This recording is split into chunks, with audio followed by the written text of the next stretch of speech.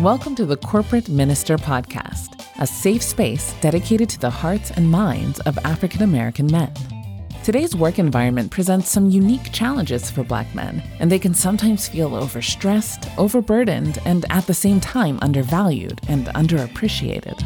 The Corporate Minister Podcast is about speaking a word of support, encouragement, and healing to the men in these spaces, as well as to those who love and support them. We also seek to provide a means for others to understand these men, their hopes, dreams, and challenges in order to bridge the gaps and create a dialogue. Our guiding principles in these discussions are the Word of God and the love of Jesus Christ. Our bedrock scripture, and the one that underpins all of our work here, can be found in Matthew 11:28 and 29, where it is written, "Come unto me, all ye that labor and are heavy laden, and I will give you rest. Take my yoke upon you, and learn of me, for I am meek and lowly in heart, and ye shall find rest unto your souls." With that, we welcome you to the Corporate Minister Podcast, presented by your host, the Reverend Dwayne Dixon. Welcome to the Corporate Minister Podcast. My name is Dwayne Dixon, and I serve on the ministerial staff at Progressive Baptist Church in St. Paul, Minnesota. I'm also a technology executive, and I've been in corporate America for more than 25 years. My calling is to minister to the needs of men who are sometimes forgotten, educated men of color. The world sees job titles, the degrees, the outer trappings of success, and often draws the conclusion that these men don't need ministry. My experience has taught me that nothing could be farther from the truth. My objective here is to bring a word from the Lord that will serve as a beacon of hope, solace, and encouragement.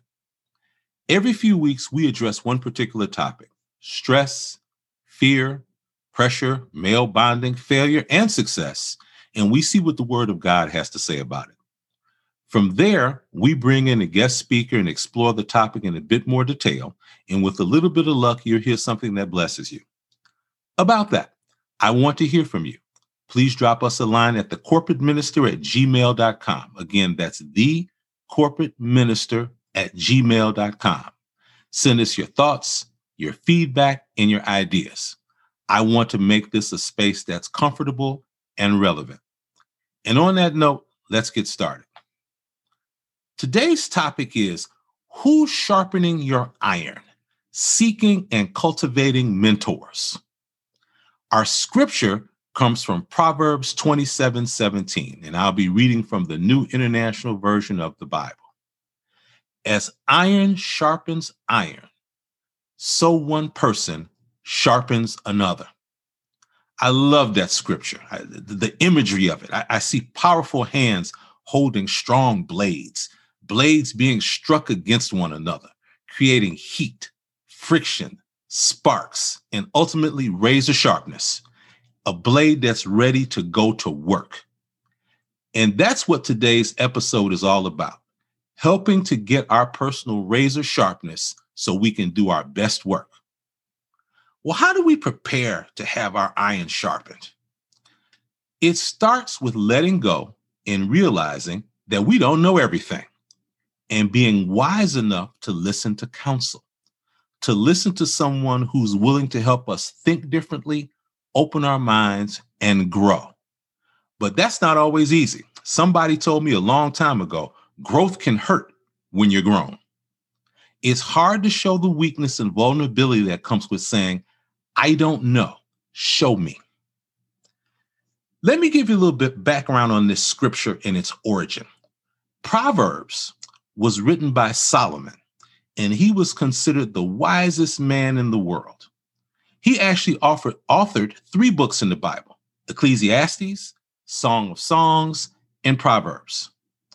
In these books, he gives practical, usable advice on life. Proverbs is the first of the 3, and Solomon wrote most of it early in his reign as king. Solomon studied, taught, judged, and wrote. Because he was so wise, kings and leaders from other nations came to Jerusalem to learn from him.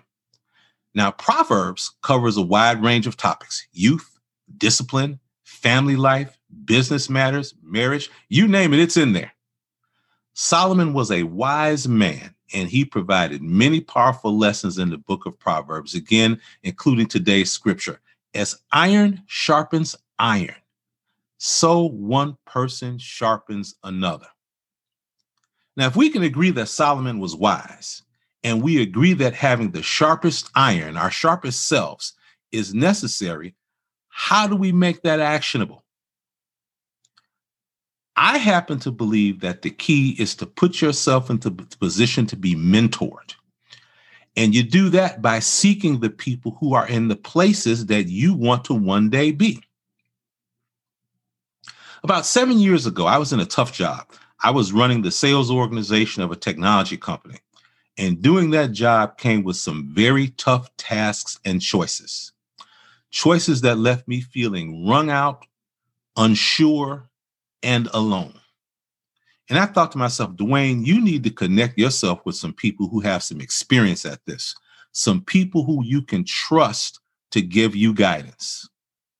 Well, as it turns out, the local chapter of the National Black MBA Association was having a panel discussion of successful Black executives. So I decided to go. Now, the Black MBA Association is an outstanding group. They typically have outstanding programming with outstanding people. And this particular event was a perfect example. The panel, which is a group of folks talking about how they had been successful and what it took to get to where they were, it included several nonprofit CEOs, a senior finance leader, and a senior marketing executive. And the marketing executive really caught my eye. He was a very senior leader with a Fortune 200 company, and he was a big man with a big personality. He spoke boldly with power and charisma and assurance. I was like, whoa, this brother reminds me of me. I need to get with him to learn what he's done to get where he is. After the event, I went up to him, introduced myself, and asked him point blank, I am super impressed with the way you handle yourself and what you've achieved. Can we get together for coffee one day just so I can hear more about your story? He was more than willing, and we met for breakfast the next week, and that started a relationship that I treasure to this day. We've both moved on to different roles in different companies, but he's still a resource, friend, and confidant. Knowing him, spending time with him, and learning from him opened my mind to all kinds of new thinking, new relationships, and new possibilities. And all that started with my making a definitive step to find someone who would help me sharpen my iron. I think finding those types of people starts with actively seeking those kinds of people. And when you find them, making sure that you take the time and effort to learn from them and accept their wisdom. And on that note, I want to introduce today's guest. The Reverend Dr. James Miles is a consultant, author, teacher, entrepreneur, and minister.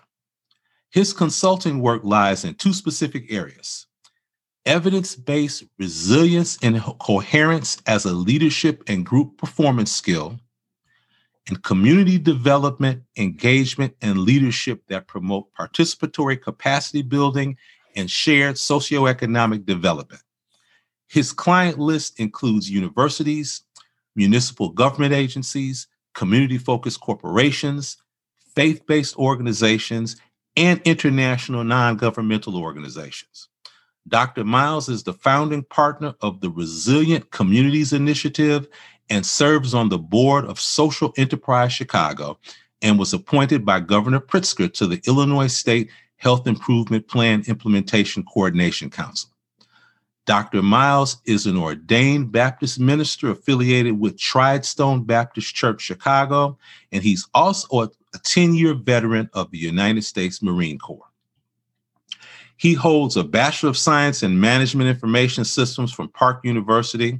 He holds a Master of Divinity degree from Virginia Union University, a Doctorate of Ministry degree from Virginia Union University, a PhD in Public Policy and Administration from Walden University.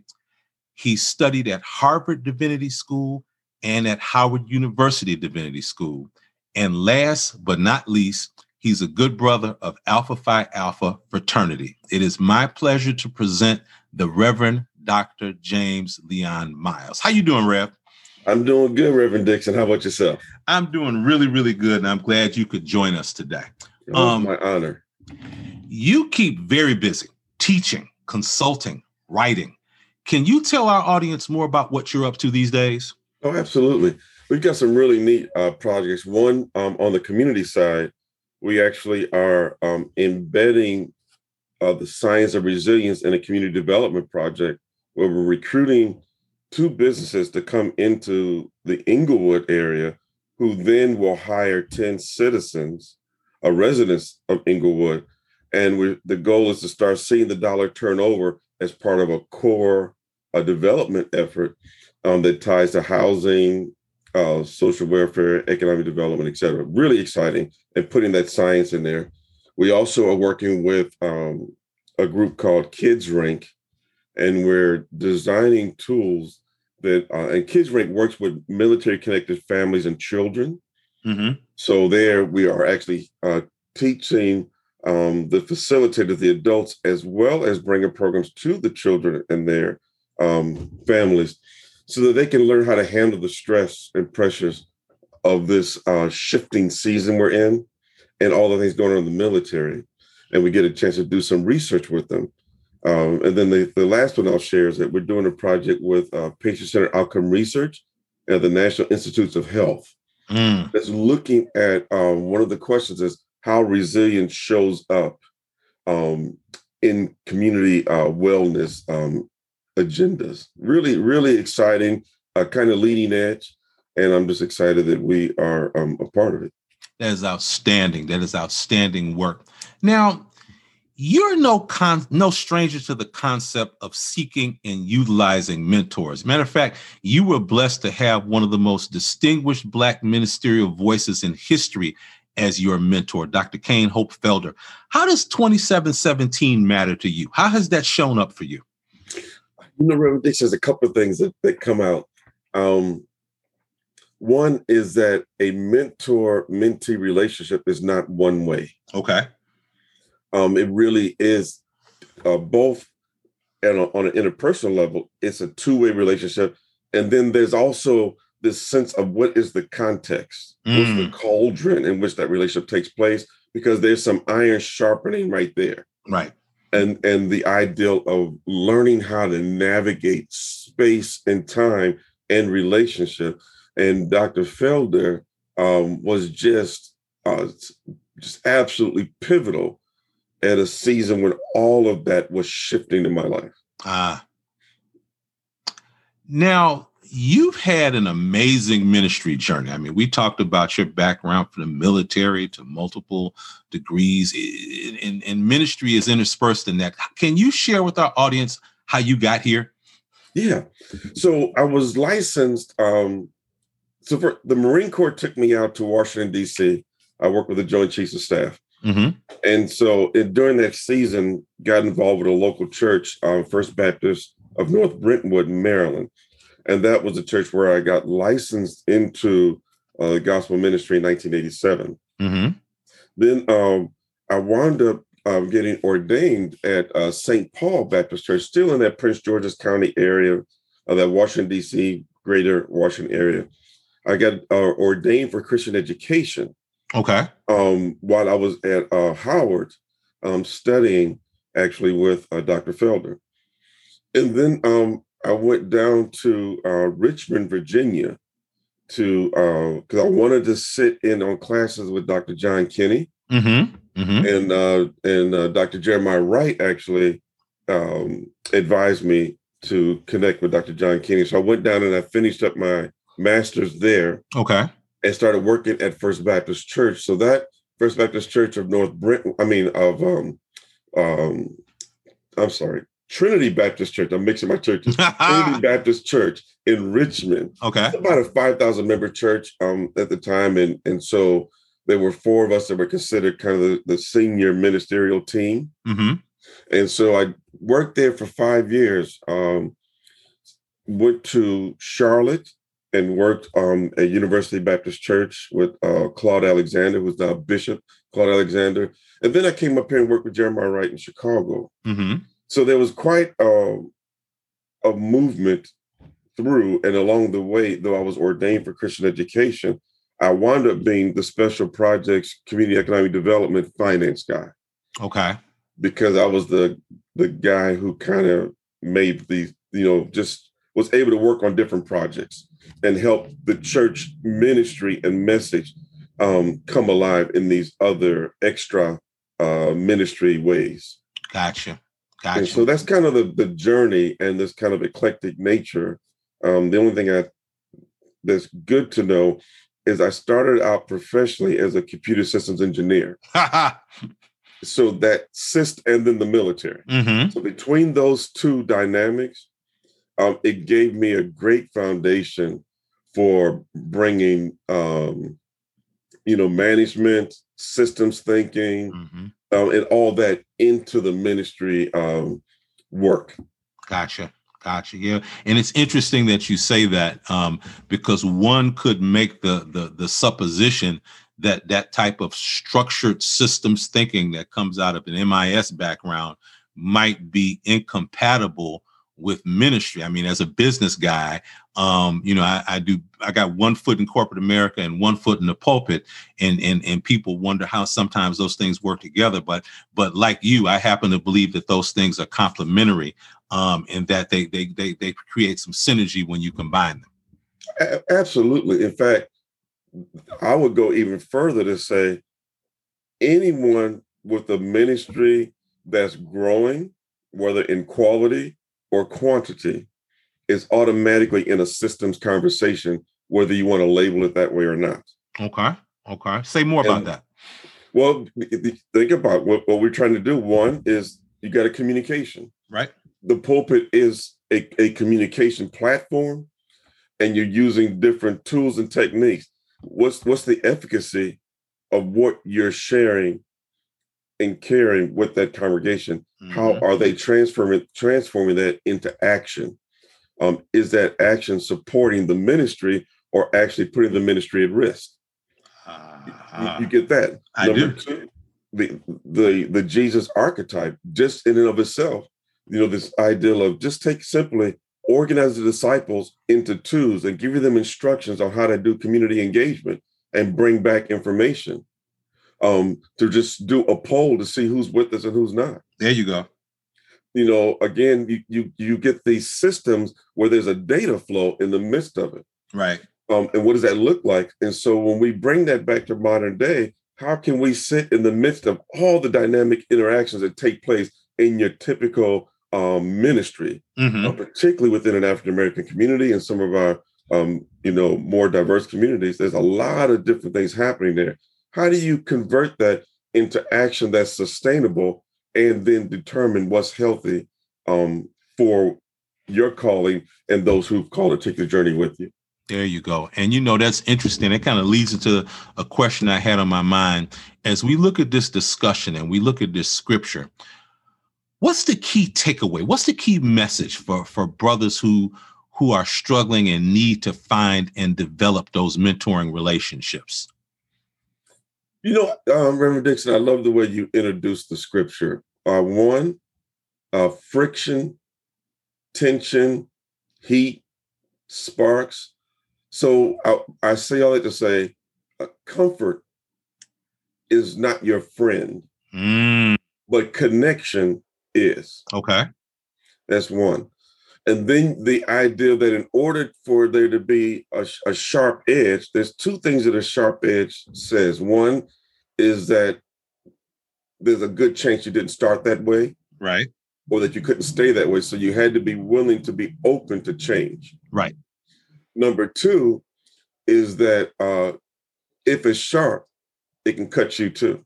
And so the ideal of developing a discipline like a warrior would, to know how to both be in that cauldron of activity, that kind of place, the mixing of all that, and then to know how to behave as you're in it, and also to know when to get out of it. There you go. Well said.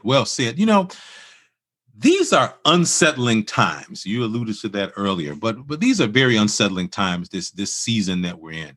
How does this message speak to such a time as this?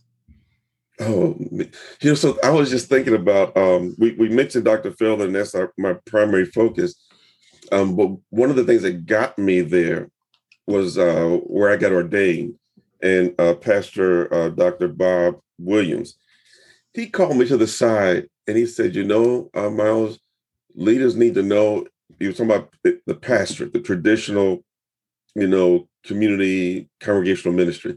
So, leading in this space, you need to know if you're called to help bring stability to the people, or are you called to shake things up? Okay. And what he was trying to help me understand was that I was clearly a shake things up person. Mm-hmm. Where I was positioning myself in stabilizing places that did not match. Mm-hmm. So now I say that to say to your question, right now we're in a season where our entire, almost all institutions, all social institutions, government, and even corporate are in some state of flux. That's right. And we also are in a time when the sense of identity is under challenge from many, many angles and many diverse ways, which creates complexity. Mm-hmm. So that means that you can't just go borrow the template from someone and put it to use and expect it to just work and yield.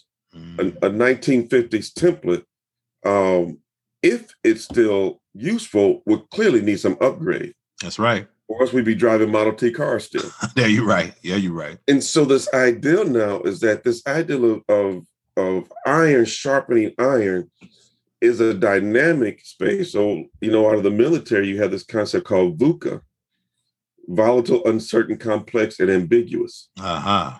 And it's a whole management structure because the military realized that the battlefield has transformed so much that even the clear lines aren't there. That's right.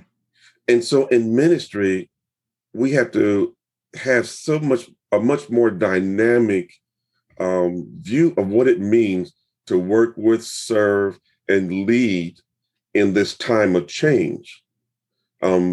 Whereas when most people in many congregational settings are looking for stability.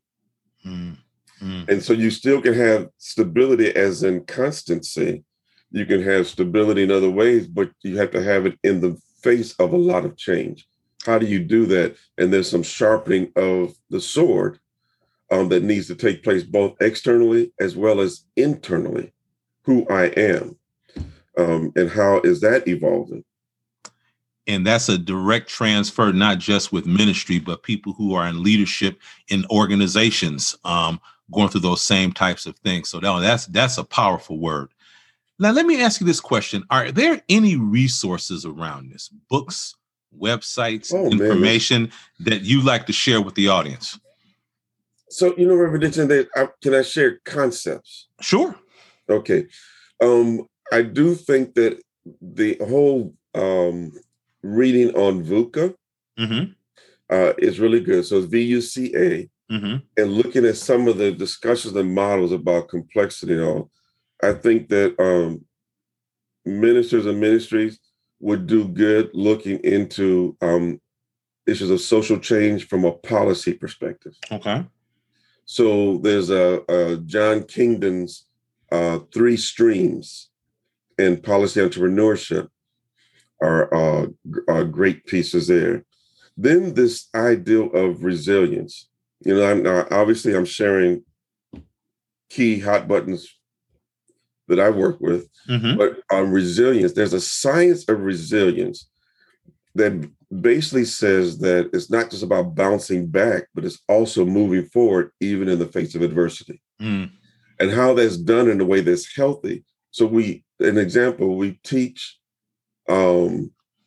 each other sometimes how to be fake in the name of Jesus. Ooh. and the ideal is the science of resilience lets you know that heart-brain connection, no matter what you may look like on the outside, if there's not some sense of integrity internally, you're now putting damage and extra strain on your organs, Yes, which then ultimately limits your ability to be as effective as you could be in ministry. So understanding this ideal of wellness and understanding that, I heard a young lady say, and I know I'm going a little further than just resources, but I heard a young lady say that we just buried someone who died of diabetes, but we're serving all the food that killed them. Mm-hmm. Mm-hmm. You know, so learning these kind of things. And then there's a model called revitalization movement theory.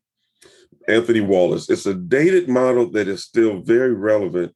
And the idea is, how do you have short cycle culture change within a larger context? Okay. And there's steps that show you at each stage what to look for, what to expect, including the backlash from your own and the larger society.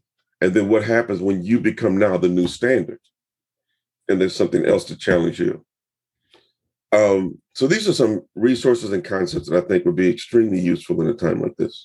We'll make sure that we get that information cataloged and served up when we present this podcast to the audience. Let me, as we come to the end of our time together, and I'm just so thankful that you would spend some time blessing the audience today.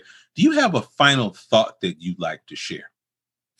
You know, can I tell you a Dr. Felder story? Sure. So the funny thing is, Dr. Felder said that I was the only person who started out paying him, and he wound up paying me more. Okay. And what happened was, we were in Israel, and through a sequence of conversations and misunderstandings of others in the trip, he and I had our most direct discussion. And out of that discussion, he agreed to mentor me. Mm-hmm. I just wanted him to write a curriculum for me. Okay. And I was going to pay him to do that. So he agreed to mentor me every other week, but I had to sit in on his New Testament class at Howard. Okay. That led to me becoming a seminarian. Now, fast forward, through a sequence of events, I started managing his national and international activities and helping design some of that. And as we went along, he told me a story. So we were on a plane going to Israel one year on one of our many trips overseas. And he said, I was asking the question, who ministers to the minister? And I would go around and ask all these different leaders. And I had a chance to meet, nations of Islam. In fact, we met two guys who were considered pioneers who worked with Elijah Muhammad. They were in their 80s. We met just a range of people. So many people were drawn to Dr. Felder. And so he said, you're doing primary field research. I had no idea what that meant at the time. Now, years later, I clearly do. And then we got into a discussion a few years later where he told me a story that when he was working on his doctorate, and in fact, Dr. James Cone intervened. What he shared was that the people who he was studying under, they didn't want to pass him because they didn't like the fact that he was critiquing some of their friends. And so, I said, well, what did you do? He said, well, he had to make some changes to his dissertation, but with some of James Cone's intervention, he did pass that dissertation defense and went forward, as we know, to be one of the great scholars. I mean, just amazing. But in us talking, even in my last conversation was a couple of months before he passed, we were talking about what it means. And he was so concerned about the leadership of the Black community. And we're sitting in his kitchen and just going over all these experiences we had. And even he and I had a fallout for a bit and got back together, but just what it means to have relationships that help strengthen and provide what our people need. Both, the learning and burning. And that's both within our church structures and in this broader community. And this notion of, seeing this great giant of a man literally in tears, concerned about that. just brought a bit of realism about these relationships. And, both the love and challenge that we need to make room for as we help equip each other to be effective out here. And that, Reverend, is a powerful word to end on. I want to just close out by thanking you so much for taking the time to connect with me, to connect with my audience, and just to share and bless us today. Thanks so much, sir. I appreciate it. Oh, it's been my honor, and I look forward to learning more about your audience as we go forward. Sounds like a winner, my friend. You take care now. All right. Thanks for joining us at The Corporate Minister. We appreciate your spending time with us, and we would love to hear from you. If you have show ideas, prayer concerns, or if you are blessed by what you heard today, please drop us a note at thecorporateminister@gmail.com. Again, that's thecorporateminister@gmail.com. We look forward to hearing from you, and we'll see you next time.